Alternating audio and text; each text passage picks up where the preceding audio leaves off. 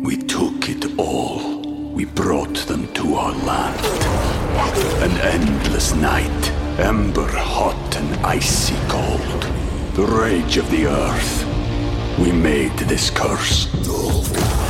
Carved it in the blood on our backs. We did not see. We could not, but she did. And in the end... What will I become?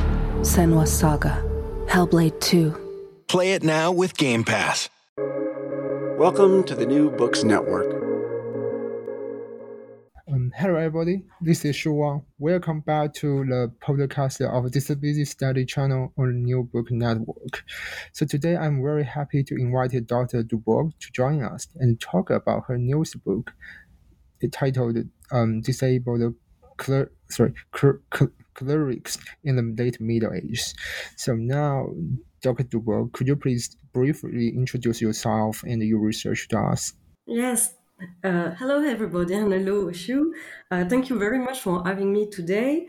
My name is Ninon Dubourg. I am a 30-plus years old French researcher. I'm a bit of a redhead with long hair and straight bangs and gold-rimmed glasses. Disabled Clerics in the Late Middle Ages is my first book. To say a little more about me, I have defended my PhD at the University of Paris-Cité in France in 2019. In this work, I argued that the petitions received and the letters sent by the papal chancery between the 12th and the 14th century attest the recognition of physical or mental impairment by the papacy. Those documents acknowledge the existence of a disability and allow the supplicant to adapt his or her mission of clerics or Christian according to his or her abilities, as they lie as a boundary between the institutional words and practical documents. I am now a postdoctorate fellow funded by the FNRS, and hosted in the unit Research Transition within the University of Liège in Belgium. My current project is entitled Disrael, Disabled People's Religious Experiences in Western Europe during the Late Middle Ages from the 12th to the 15th century. It aims to discern the development of a truly personalized worship forms and religious experiences for disabled people in the more general rise of an individualistic lay religiosity in the Late Middle Ages. I argue that we can see it through accommodations given by the Vatican, which recognize the disability in the enactment of Christian rights. Then I wrote the books based on those researches. Dr. Dubourg, thanks so much for your introduction again. So then I want to invite you to talk about the reason why you're interested in the field, disability studies. Thank you for the question. My interests, in fact, lay in my family heritage, as my mother, grandmother, and aunts all worked in specialized institutions. It all comes from my aunt Joelle, who had Down syndrome, and from a friendship that pushed me to question myself about disability from my earliest childhood. I think that at that time I did not conceive disability as a limitation of activity or restriction of participation in society as defined by French law since 2005.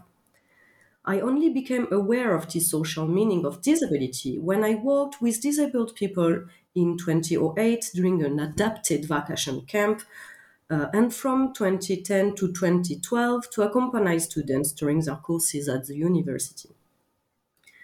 On another hand, my interest in history, while I wanted to study archaeology at first, pushed me to question myself about the life of disabled people in ancient times, of which the medieval period was my preference. I then discovered the book written in 2006 by Irina Metzler entitled Disability in Medieval Europe, thinking about physical impairment in the High Middle Ages, which was the first book entirely devoted to the subject. It then reinforced my belief that it was possible to study this social and cultural phenomenon during the Middle Ages. And then I love to work on disability because it questioned blurry and kind of borderline situation during the medieval period. The topic of disabled clerics is particularly interesting because there is a negotiation to determine the suitability, with air quotes, of the clerics during which all parties must explain the relevant circumstances and discuss to try to accommodate to the best. This negotiation around what could be accepted or what could not be accepted in various contexts and by various actors is what interests me the most. The period under consideration in the book offers a privileged laboratory to observe the implementation of changes in the definition of disability that will participate to allow the emergence of this modern concept in the 20th century. Indeed, the period from the 12th to the 14th century marks the formation, the apogee, and the decline of the pontifical monarchy that sees this question. Then, I began with the reign of the Pope Pascal II, elected at the beginning of the 12th century during the investiture controversy. This pope was the first to attempt to resolve the conflicts between him and the anti-popes appointed by the Emperor Henry IV. And I ended with the pontificate of Gregory XI, practically 300 years later, which signed the return of the papacy in Rome, but also the beginning of the Great Western Schism, which divided Christians into two factions for about 40 years, causing problems of legitimation, of course, but also a colossal diplomatic production. And we know that during the 12th, 13th, and 14th centuries, the ecclesiastical institution holds the spiritual as well as the temporal supremacy over all Christendom. I then argue that it played a preponderant role in the definition of impairment and disability. The public power that allowed it to settle multiple clerical or religious problems through epistolary exchanges spread through Europe was linked to its power of grace, the prerogative of the greatest monarch in the medieval era used to soften the rules. Then, defining disability is a political act, an act of government, in my opinion. In my work, I try to show how, in the last centuries of the medieval period, the pontifical institution was able to define and then to recognize disability through its answer to petition. Then, that is the idea of various definition of what is a disability and the one that made in relation to an institution that was of particular interest for me. Okay, Dr. Dubourg, thank you so much again for both your sharing of your own experience and your discussion on the definitions of disability again. So then I want to invite you to discuss the legal origin of the prohibition against impaired clerics in the Middle Ages. The question of the legal origins of the prohibition against impaired clerics is particularly interesting because the Church created canon laws that contain several types of defects that prohibit clerics from entering orders. These irregularities qualify situations when the person is not suitable. For example, a bastard postulant is accused of birth defect. A supplicant who is too young is guilty of a defect of age. A supplicant suffering from a physical or mental impairment is judged as having a defect of body or mind. From the 5th to the 20th century, those physical or mental defects caused an irregularity and prevented a person who had not obtained a grace from joining the clerical state or a cleric from maintaining ecclesiastical status. The notion of physical or mental defect was constantly being developed between its origin and the 13th century, during which canon law concretized its constitution. Thanks to the Decree of Gratian and the Decretals of Gregory IX, notably. In those texts, the irregularity of the defect of body or defect of mind is effective when an impairment prevents a cleric from exercising ecclesiastical function correctly. This irregularity is a perpetual disqualification that forbids someone to receive order and the oblate to become monk or nun. In the same way, when the cleric became impaired after his ordination and cannot perform certain tasks anymore, he is therefore declared irregular. The term irregular comes from the lists or canons in which the clerics ordained under the name of regularists are listed from the 11th century onwards.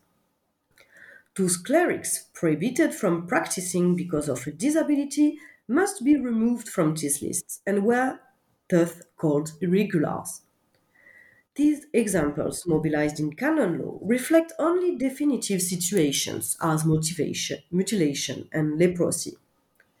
They illustrate a difference between temporary illnesses, called impediments, and conditions that create irregularities in the long time that can be compared with disabilities. Moreover, medieval jurists distinguished two types of irregularity in the defect of body and mind, one total and the other partial. The total irregularity makes it impossible to exercise the ecclesiastical functions. It affects, for example, a bishop who, with a mutilated tongue, could not talk and, for example, could not say Mass. Partial irregularity, on the other hand, reduces the scope of action of clerics according to their abilities. Thus, a blind bishop can continue to confess the laity, but cannot no longer read the sacred texts to say Mass. We can think, in view of canon law, that impaired people were certainly discouraged from applying or for entering the clergy. Indeed, the reception of orders and tonsure crystallizes almost all the debates compiled in canon law, defect of body or mind representing only a part of them. So, in concrete terms, irregularity for defect of body or mind take two forms. On the one hand, the pontifical institution wants clerics to possess certain physical or mental aptitudes so that they are capable of fulfilling their duties. The mute, the deaf, and the blind have been excluded from the priesthood since the first canonical texts on the basis of capacity. Indeed, they cannot read aloud and thus exercise the office properly. For example, in the 5th century, Ammonius mutilated his ear to avoid becoming a bishop and threatened to cut off his tongue to prevent him from speaking if his electors tried to force him to do so again. On the other hand, the pontifical institution seeks to verify the claritas of the cleric. That means that it had to monitor that these incapacities do not devalue the image of the church. First, in the context of divine service, since it decrees that ordinance must be perfect to say Mass and distribute the sacraments, and secondly, in the representation of the impaired people, who must not cause scandal among the parishioners. Then, medieval disability of clerics must not only be understood from the perspective of the impersonator's experience, he or she is capable, but also be seen from the perspective of the Christian faithful attending the service to be fully understood. These apprehensions are formed around the impurity of the administrator, the visibility and publicity of the impairment, and not the abilities as before. In these cases, the physical imperfection of the priest risks affecting the sacredness of the places of worship and degrading the image of the institution among the faithful. Moreover, the pontifical institution also has to assess the way in which the disability occurred. In the petition, the supplicant's objective was to show that his imperfection was not related to a moral impurity, that is, that he was not responsible for his impairment. The clerics must present the incident that rendered him impaired in such a way as to appear irresponsible in order to prove his irregularity, whether for a good reason, by a doctor, for example, to avoid an illness, or because of the fault of another person, as in war, for example. Thus, it appears that the papal grace was only granted when the intention of the cleric and the reason for his act were known to the chancery or excused by certain extenuating circumstances, such as self-defense and ignorance of the law.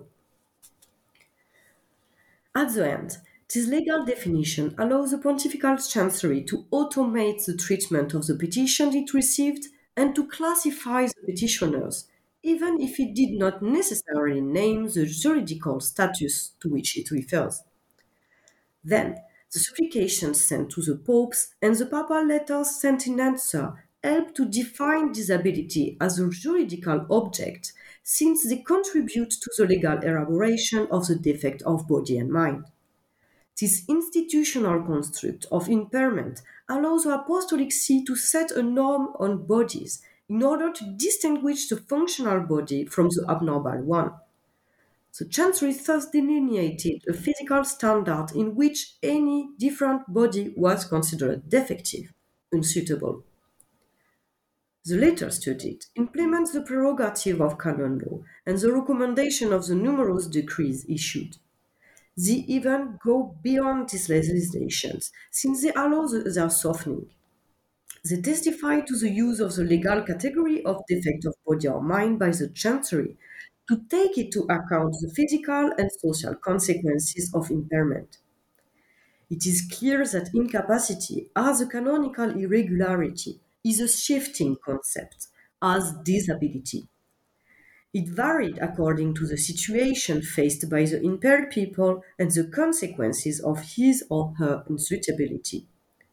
In fact, if the physical or mental incapacity does not influence the capacity and function of the person, it did not represent a defect, a disability. Mobilizing this object, the Chancery decided whether the impairments constitute a defect or not, that is, a disability or not. It can then recognize the disability through the petition process. It is this legal recognition that the petitioner sought to acquire through the speeches. So, Dr. Dubourg, thanks for your discussion and answer again. So, next question, I want to invite you to talk about how the supplicants define their impairments through dialogue with the Papa Chancery in the petition process. Yeah, thank you for this question. Because the disabled clerics could write to the papal chancery in order to soften those prohibitions according to certain conditions. That means that they had to tell something about their physical or mortal situation in their petitions. Those petitions express the request of the impaired supplicants to the chancery and reflect their desire to maintain a social utility. In those letters, they had to negotiate their graces by consciously taking part in the institutional game, whether they were its subjects or victims. They had an active role in the relations of power, not necessarily to free themselves from them, but to benefit from a margin of maneuver called agency. Supplications represented a single administrative channel through which such negotiation could take place. On the other side, the pontifical chancery was responsible for papal correspondence and gained autonomy as the institution strengthened its administration during the 12th, 13th, and 14th century. It was responsible for granting graces, as the gracious policy was developed before the second half of the 12th century and became fully effective in the 13th century. The letters it issued then constitute a formal guide for the daily activity of the clergy to whom they were addressed. Because of their stylistic codification and their juridical value, letters could become a legal tool to circumvent the norm in the end of the addresses, bringing the voice of the pontifical institution to a very local level. This type of correspondence undoubtedly reinforced the theocratic essence of the power of the popes, based on a centralized administration where everything was recorded. As the discursive material contained in papal letters was based on the information supplied in petitions, the Chancery recapitulated petitioners' own testimony in order to drive a suitable epistolary text for the official pontifical grace. This entails supplications for mild transformation, a process through which the discourses were standardized and normalized. Notwithstanding such modifications, these documents allow readers to access the authentic experiences of impaired clerics through discursive analysis. Moreover, supplicants were active participants in the petition process. They shrewdly pursued discursive strategy to present their impairment to the chancery in the most persuasive way, and thereby maximize the chances of their success. In that context, the way of presenting themselves in order to appear disabled was of crucial significance. To do so, supplicants tend to present their impairments and its cause in vague terms. The most commonly used terminology is polysemous, infirmitas, debilitas, and imbecilitas. The meaning of these Latin terms is slippery. They all denote impairment, weakness, inability to perform certain action, and/or a disease. By contrast, supplicants were much more forthcoming about their lived experiences of disability, the way in which their physical and/or mental condition affected their functioning in the world. Petitioners could not invent things out of the whole cloth, however, nor could they widely exaggerate. Their accounts are to be credible and their requests proportionate in order to achieve their goals. The choice of vocabulary was of vital importance both for the petitioner and the chancery. The former are to ensure that his condition and its effect were properly understood. The latter rendered its judgment in large part based on the avowed consequences of impairment as disclosed by the petitioner. Ultimately, narratives legitimized the inclusion or exclusion of clerics from the ecclesiastical body. The analysis of my corpus, made of 142 petitions from the 14th century and 743 letters from the 13th and 14th century, reveals that the majority of supplicants in the corpus were disabled by bodily weaknesses, both congenital and acquired, that is 65% of my corpus. I gather here under the terminology of physical weaknesses, undefined infirmities and diseases in order to respect the imprecision of medieval terms. The next most frequent cause of disability were age-related incapacity, that is 12%, and sensory impairments, both congenital and acquired, that is 10%. The remainder are ascribed to mutilations, such as limb loss, that is 6%, physical impairments, such as mobility limiting conditions, both congenital and acquired, that is also 5%, leprosy, 1%, and mental weaknesses, both congenital and acquired, that is also 1%. Then, in my analysis, disability as a category includes, for example, chronically ill people and people with static physical, mental, and sensory impairments. Whilst acknowledging the difference in life experiences is, of course, key, chronic illness was viewed as a kind of impairment as it is today. It seems relevant then to include some illnesses in the analysis of pre-modern disability, if only because of the ambiguity of terminology in the period. And also in the petition and papal letters, the personal and the institutional are inseparable. Those documents contain diverse accounts of impairments, with requests varying according to the specificities of a given cleric's circumstances. Such heterogeneity necessitated a flexible institutional response. Church authorities' treatment of impaired clerics and the irregularities generated by their condition was as variable as the cleric's own experiences. The Chancery was far more interested in the practical consequences of impairment, petitioner's disability, than forensic examination of its physical or mental cause. And the corpus indicates that, for the Church, two principal categories of impairment sufficed for administrative purposes. The first applied to clerics with facial and or any bodily disfigurement who requests entrance to the major order or other promotion. For this group, impairment was grounded in the notion of irregularity. Chronically ill and or elderly clerics seeking accommodation fell into a second category. Petitioners of this kind requested the provision of additional assistance for their current role or the permission to resign their office outright, all whilst retaining their benefices. We took it all. We brought them to our land. An endless night, ember hot and icy cold.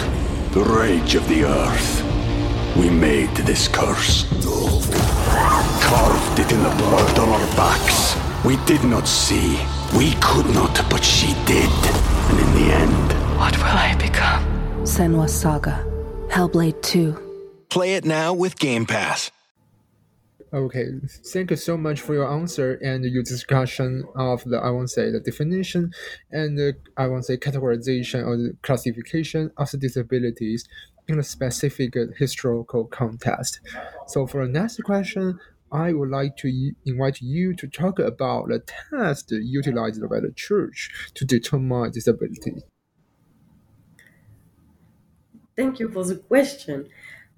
This is a very good one because the recognition of disability is subject to verification of physical or mental conformity to the expected standards. The institution must define the notion of idoneity, of suitability, insofar as it used it to delimit the characteristics of a good cleric. The word suitability can be used when an individual conforms to set criteria as established by an order, a community, even a single monastery. The disabilities experienced by impaired individuals result in the creation of a state different from that of a mind recognized as healthy or suitable, encompassing those with defects of body or mind who were not allowed to enter or remain in the clergy. As we said before, physical or and mental perfection are indispensable for access to the priesthood. When a person is afflicted by a bodily or mental defect, he is not allowed to enter the order or to obtain the tonsure. Then, a first examination was set up to enter the orders. It took place at the bishopric level for all clerics. This control always took place in the same way. First, an inquiry was made of the relatives of the future ordained to gather information about him before he presented himself before the bishop. Next, the postulant must provide letters of recommendation written by other ecclesiastical authorities who supported the application. However, these letters were not sufficient to examine the candidate according to canon law. In fact, the man must then be declared suitable by the bishop through inspection, a few days before the ordination ceremony. These examinations judge the character, qualifications, and knowledge of the aspirant. In non-contentious cases, the candidate received a title of benefit. But in contentious cases, the supplicant needed a pontifical grace to enter the orders. He then had to undergo a second examination conducted by the chancery, which is not well known. This examination, organized by persons appointed by the Apostolic See, assessed reading and singing, unless the person has graduated from a university. Indeed, such clerics could be extremely useful for the church, and they often possessed rare and sought after capacities. Then, in their rhetorics, disabled supplicants sought to market themselves in terms of their aptitudes according to the Curia's ongoing needs and expectations. Educational excellence was a highly desirable recruitment criterion in the eyes of the ecclesiastical institutions, and the rigorous entrance examinations to ensure that only the most competent individuals were hired. It was the same for the regular clerics when they entered the monastery as novices and ultimately made their vows. According to the pontifical letters, some impaired clerics could no longer follow the rules to which they were subject, nor work for the monasteries as they were supposed to do. The petitions and pontifical letters additionally testify to the supreme importance of suitability when accepting monks and nuns into an order. This imperative was found in the rules of community lives and in the various prescriptions followed by each order, even by each monastery, and this was the case for male and female entrants alike. In some cases that I detailed in the book, there were even restricted councils composed of mature and wise men that evaluated the morals and knowledge of the applicants and had to see if the candidate not hiding any infirmity or illness that would prevent him or her from wearing the monastic habit. The extreme control exercised by the papacy was not limited to the church lower ranks, but rather intensified for appointments to higher orders. These examinations were then repeated in ever greater detail at the time of promotions, especially for the positions of priests, because they could preach and give the sacraments. As with any ecclesiastical promotion, the entrance exam for major orders were carried out by the bishop or his delegate. However, examiners in these cases had to be even more rigorous when it came to the ordination of a person for benefice with care of the souls. In litigious cases, the popes had to intervene in order to guarantee suitable clerics for the laity. And it was even more reinforced in cases of bishop and abbots promotions. They had to go to the Roman or Avignonese curia and pay tribute to the popes, alongside undergoing another assessment of their skill and physical suitability to their new role, one which came with substantially increased visibility and responsibility. So the obligation for the petitioner to receive a grace in order to be able to fulfill his or her job allows the pontifical institution to control the ordained person and their qualities. Then, the universal application of legislation allowed the ecclesiastical institution to standardize practices across the entire church, thereby solidifying its centralized authority. Moreover, by examining the bishop who themselves evaluated all postulants to the clergy, the Curia ensured that it only has a minimum of known members with bodily or mental irregularities who were otherwise suitable. And in these cases, recognized disabled clerics could have the right to some accommodations. So thanks so much again for your answer and your discussion about disability in the late Middle Age. So my following question will involve the consequence of the failure of such disability tests and of the clerics' disclosures of impairment in petitions. Well, as we only have access to accepted pontifical graces, the consequences are mainly positive ones. As this process of petitioning created a metaphorical place conducive to negotiation, where disabled clerics could disclose their physical and or mental difficulties to advocate for themselves, they could request accommodation from the church. Those accommodations could take three main forms according to the situation and the impairment.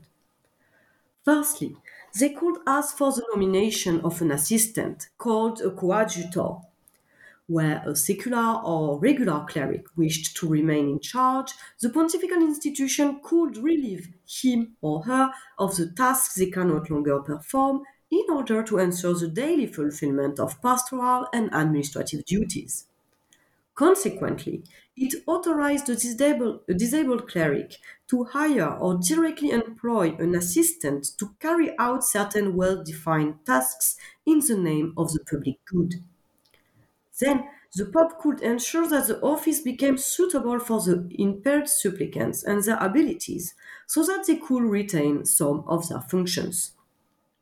On the other hand, the Apostolic See tried to prevent the general ruin of the Church that disabled clerics could cause, mainly because of their spiritual function of preaching and giving the sacraments, but also sometimes because of their spiritual function, temporal function, of managing the church's goods. Indeed, the assistant's main task was to take care of the cure of the souls. In this case, he must receive a part of the benefit he was taking care of in order to be able to live comfortably. At the end, assistants may sometimes succeed the individuals they replaced upon their death or resignation. The electors of the bishop or the popes often prefer to elect the assistant who was legally managing the benefice rather than appoint a new person, since the one chosen as coadjutor was usually the most capable and knowledgeable about local practices. The assistant replaced the new retiree with the aim of facilitating the transfer of the office so that the benefice does not suffer, thus creating a power transfer scheme. Secondly, petitioners might have asked for the softening of monastic rules. Grants of pontifical grace offered something of a loophole to the harsh monastic rules. Petitioners could receive permissions to contravene religious vow, including tooth mandating enclosure, in case in which, as Thomas Aquina put it, the thing will become absolutely bad or useless. But only the church highest authority, the popes, could take up the question of breaking such vows. Impairment, old age, or illness could provide a legitimate rationale for breaking vows, including enclosure, if the action was undertaken in order to avoid generating scandal or to remove the disabled supplicant from a dangerous situation. Thus, the letters could relax the rules concerning the harsh monastic lifestyle around deprivation, confinement, and communal living that could and did lead to physical and mental impairments. As a practical measure, institutions had to provide accommodations for community members' physical weakness to facilitate the smooth running of the facility, whilst also making space for monks and nuns with weaker health. While some monastic rules and instruction issued by the church councils routinely emphasize the need to lighten the workload allocated to weak and or sick monks and nuns, the pontifical letters did go further to allow prohibited things as eating in the cells outside of the refectory, or as bringing in a doctor to look after a sick brother or sister, or as having several servants, for example. Pontifical letters sometimes even allow the transgression of the enclosure by allowing monks and nuns to relocate from their monastery or convent to another, and even to change of religious order altogether, notably for reason of health or capacity. Thirdly, the letters could exempt clerics from some professional obligation because of mobility issues. On one hand, physical disability also had an impact on the pastoral function of priests, insofar as they had to travel to perform various ecclesiastical tasks.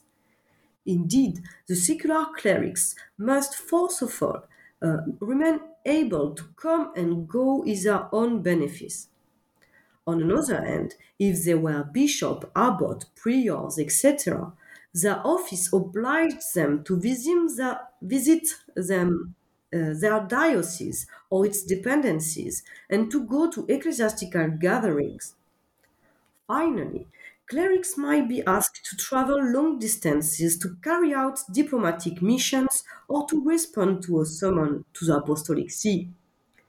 In all those cases, papal letters indicate that secular and regular clerics with reduced mobility could sometimes be exempted by the chancery from certain theoretically obligatory trips.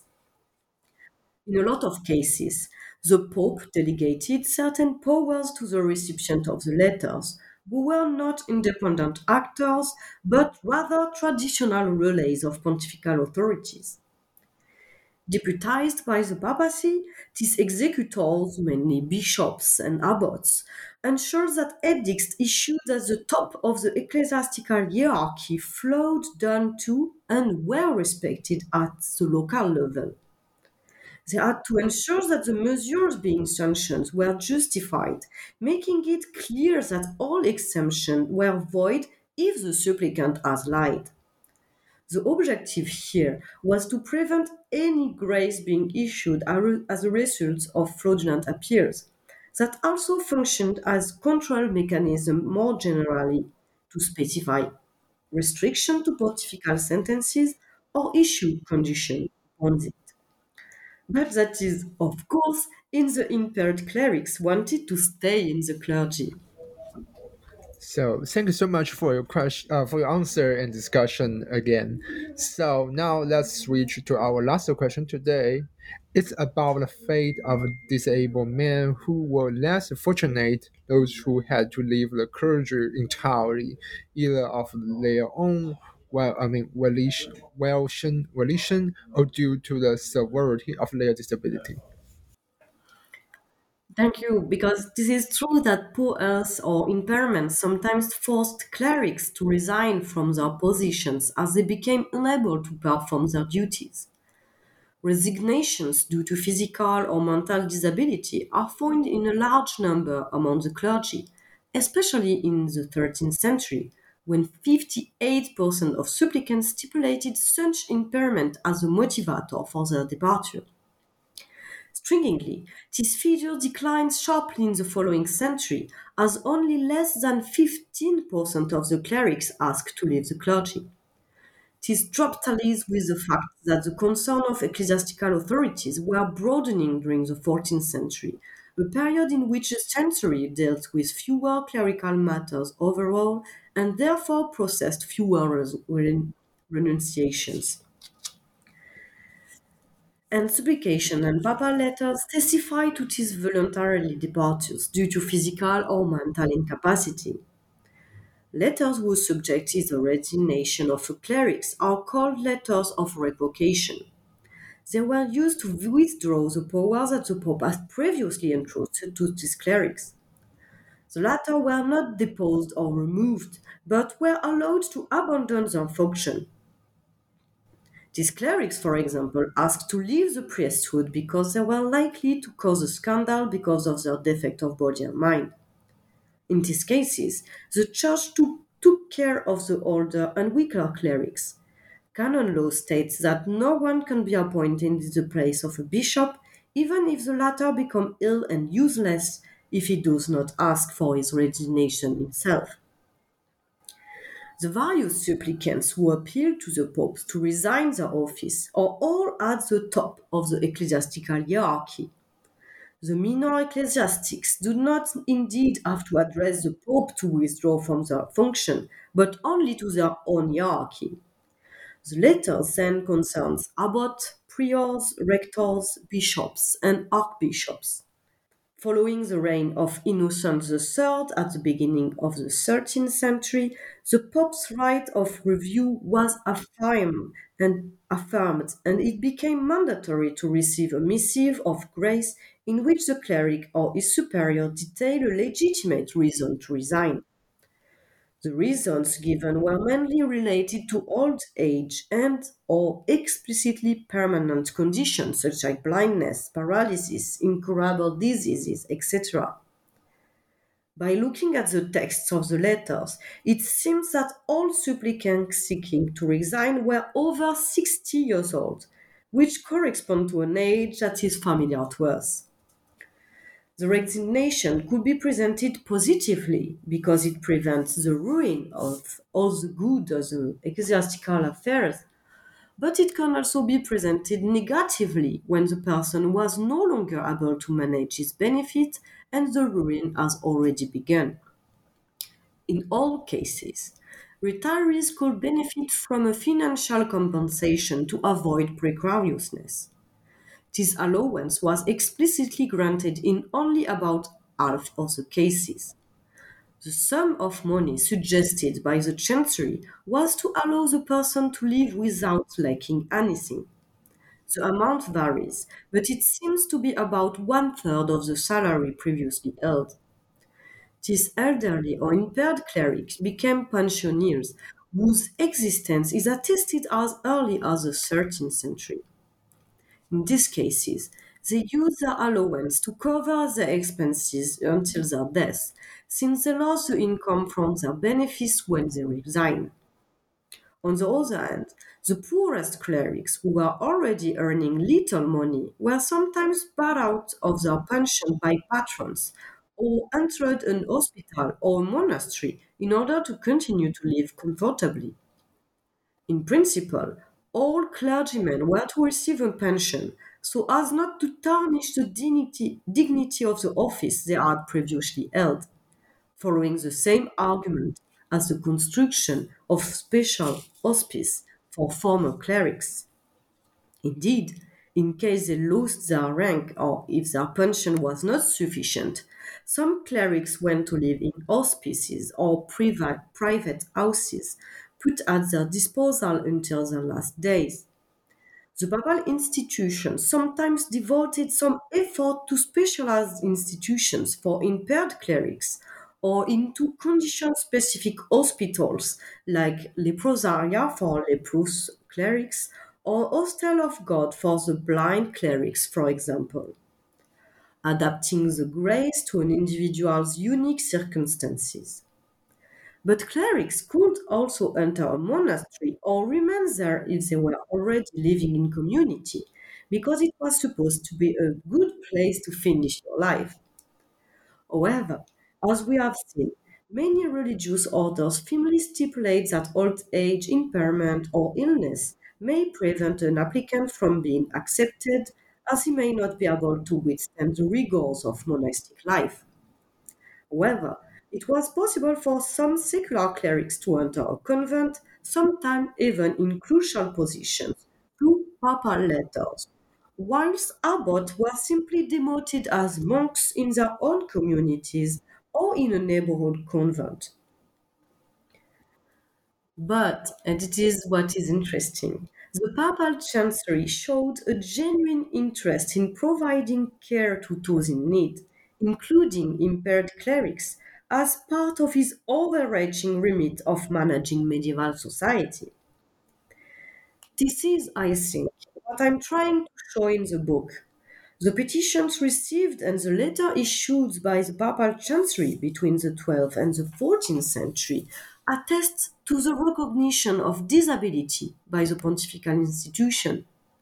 They record the existence of supplicants' physical or mental impairment and, on a case by case basis, authorized petitioners to adapt their duties, both as clerics and as Christians, according to their abilities. Thank you so much. Thanks for your coming to our. I mean, for first thing I would say, I will appreciate you answer to my last question, and we're also I will appreciate you talk today. It was fantastic book talk. So at the end of our, podcast episode today, I want to recommend this book, Disabled Clerics in Late Middle Ages, to everybody who's interested in the history of disability, with the interest in the history of the church, with the interest in the history of the Middle Ages, which is, I want to say, the book is one of the best book about topic of disability in the late medieval church. So thank you so much. See you soon. Thank you very much, Sue, and thank you for having me today.